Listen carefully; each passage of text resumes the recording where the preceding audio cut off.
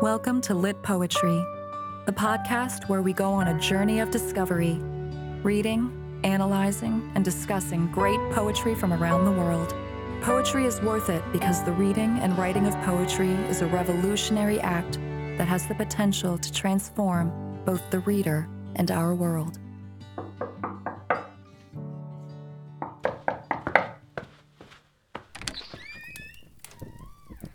Well, hello, my darling. Come in, it's cold outside. Come over here and pull up a chair next to the fire. I was almost nodding off before you arrived. I'm so glad you've come to visit me here. Now, let me pour you a nice, warm cup of tea. I hope it's okay if I read you a poem. Yes? Well, I've got one here by one of my favourite poets, William Butler Yeats. It's called When You Are Old. So just sit back and relax. You're going to love this one.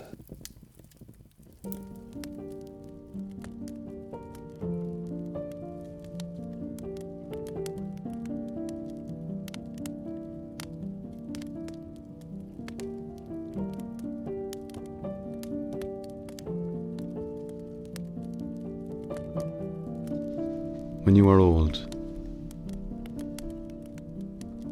When you are old and grey and full of sleep and nodding by the fire, take down this book and slowly read and dream of the soft look your eyes had once and of their shadows deep. How many loved your moments of glad grace and loved your beauty with love false or true. But one man loved the pilgrim soul in you and loved the sorrows of your changing face. And bending down beside the glowing bars, murmur, a little sadly, how love fled and paced upon the mountains overhead and hid his face amid a crowd of stars.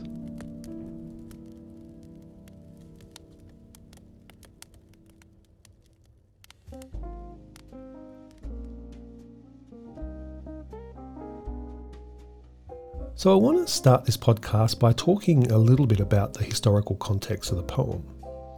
Yeats was a popular poet, the first from Ireland to be awarded the Nobel Prize for Literature. As a poet, he was important in the Irish movement for self-rule in his lifetime, and he worked hard to promote an appreciation for Irish culture. Indeed, Yeats's Irish patriotism was in part the reason why so much of his early poetry is filled with references to Irish mythology. A great number of his poems were political in nature. His poem Easter 1916, for instance, is a well-known example of this kind of political focus in his work and was written in response to an Irish uprising against British rule. In the poem for today, When You Are Old, however, there is no real mention of any of these developing political and historical complexities. The poem itself is rather universal and could almost be set in any time or place. Born in 1865, Yeats began writing around the age of 17, and this poem, When We Are Old, appears in his second collection, The Rose, published in 1893. Yeats's influences were varied and included the English Romantics and the French Symbolists.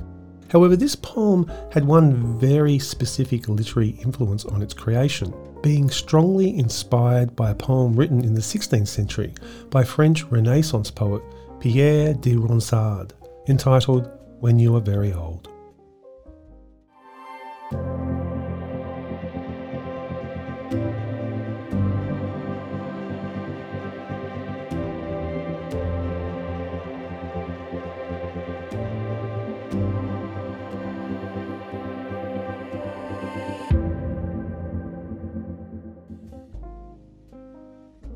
So I want to talk here about the themes of love, beauty and ageing within the poem.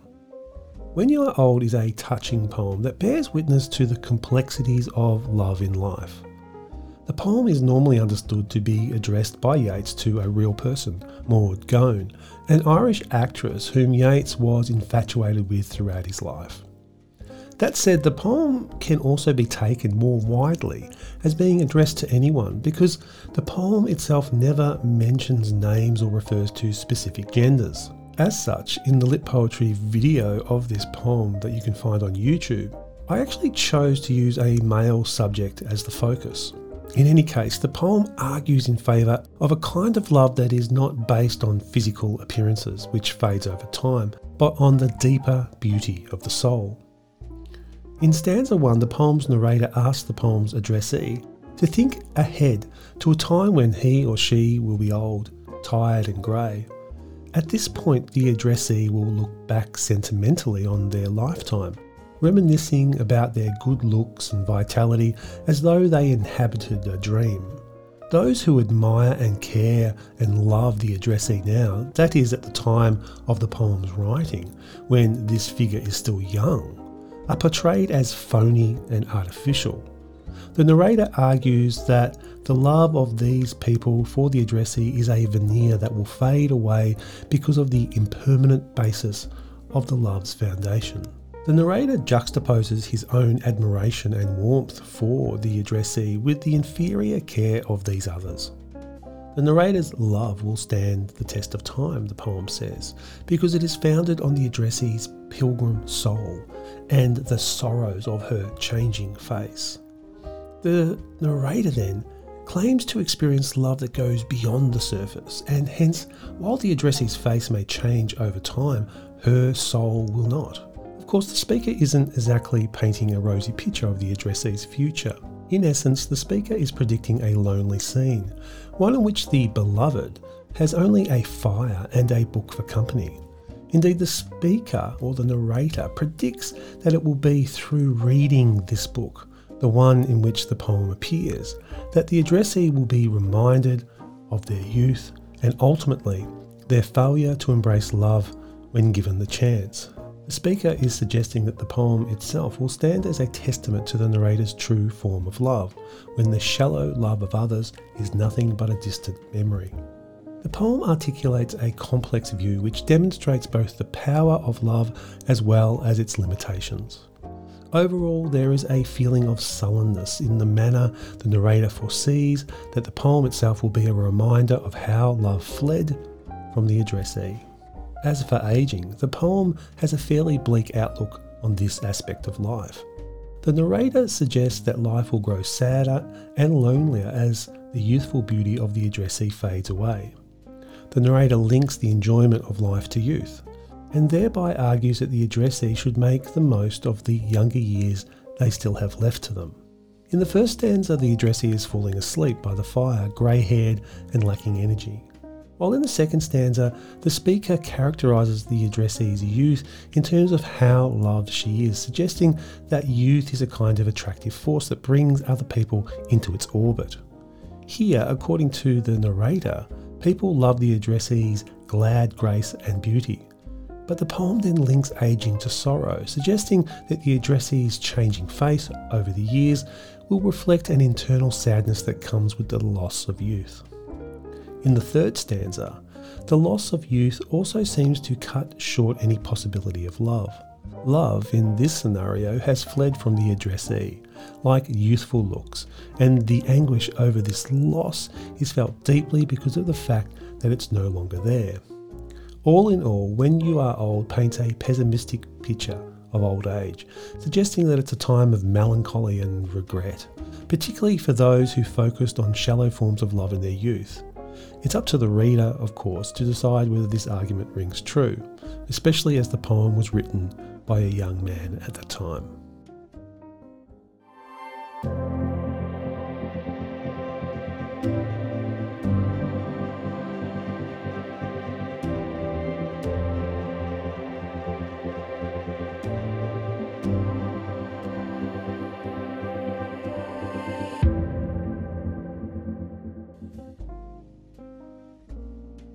Welcome back. While this poem is full of poetical techniques and language worthy of discussion, I want to focus just a little bit today in this podcast on Yeats's masterful use of consonants in the poem. Consonance in poetry is the repetitive use of particular consonants in lines within a poem, whose sonic effect can create layers of added meaning. Yeats uses consonants often in When You Are Old. In particular, there are two key sounds that run throughout, the sounds created by the letter L and the letter D. The first stanza is full of L sounds in the words old, full, sleep, slowly, look. All these words, apart from look, are closely associated with old age and underscore the poem's argument about the connection between aging and fatigue. The sound created by the use of the L is gentle, suggesting physical weakness, and the way it is intermittently repeated has a distinctly hypnotic quality. In fact, one word that sounds as though it's in the first stanza, but actually isn't, is the word lull. That is, these L sounds seem to be deliberately evoking sleep, almost as if there's a casting of a spell or the singing of a lullaby. With the function of the L sound established in the first stanza, it then continues to run throughout stanzas 2 and 3, calling back to this suggested sleepiness. In line 10, it's also associated with love itself, implying that this future mood of tired regret is in part linked to the addressee's inability to accept the narrator's love in the poem's present. The D sound serves a similar function. It's also gentle, initially linked to the words old and nodding. In fact, it actually links those two words kind of together. Subsequent D sounds continue this chain of association, bringing sonic life to the image of someone fighting off sleep. Make sure you listen carefully to these consonant sounds at the end of the podcast when we replay the poem.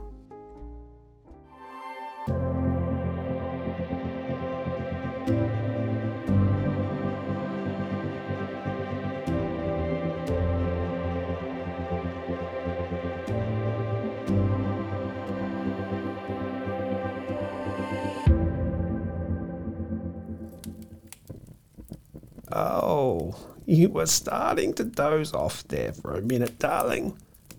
I know the fire is so comforting, but it's time for you to go. Maybe you can come back again next week. I'll have something new to read to you by then. Oh, you want to hear the poem one last time before you go, do you? Oh, yes, I'm very tired, but that's fine. Just sit back and relax. Let me read it to you this one last time.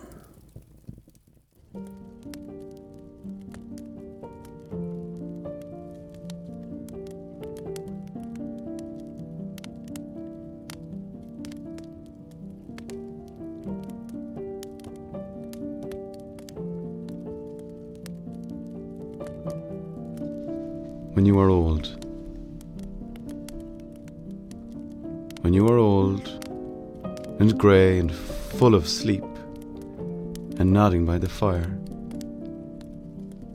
take down this book and slowly read and dream of the soft look your eyes had once and of their shadows deep. How many loved your moments of glad grace and loved your beauty with love false or true. But one man loved the pilgrim soul in you and loved the sorrows of your changing face. And bending down beside the glowing bars, murmur, a little sadly, how love fled and paced upon the mountains overhead and hid his face amid a crowd of stars.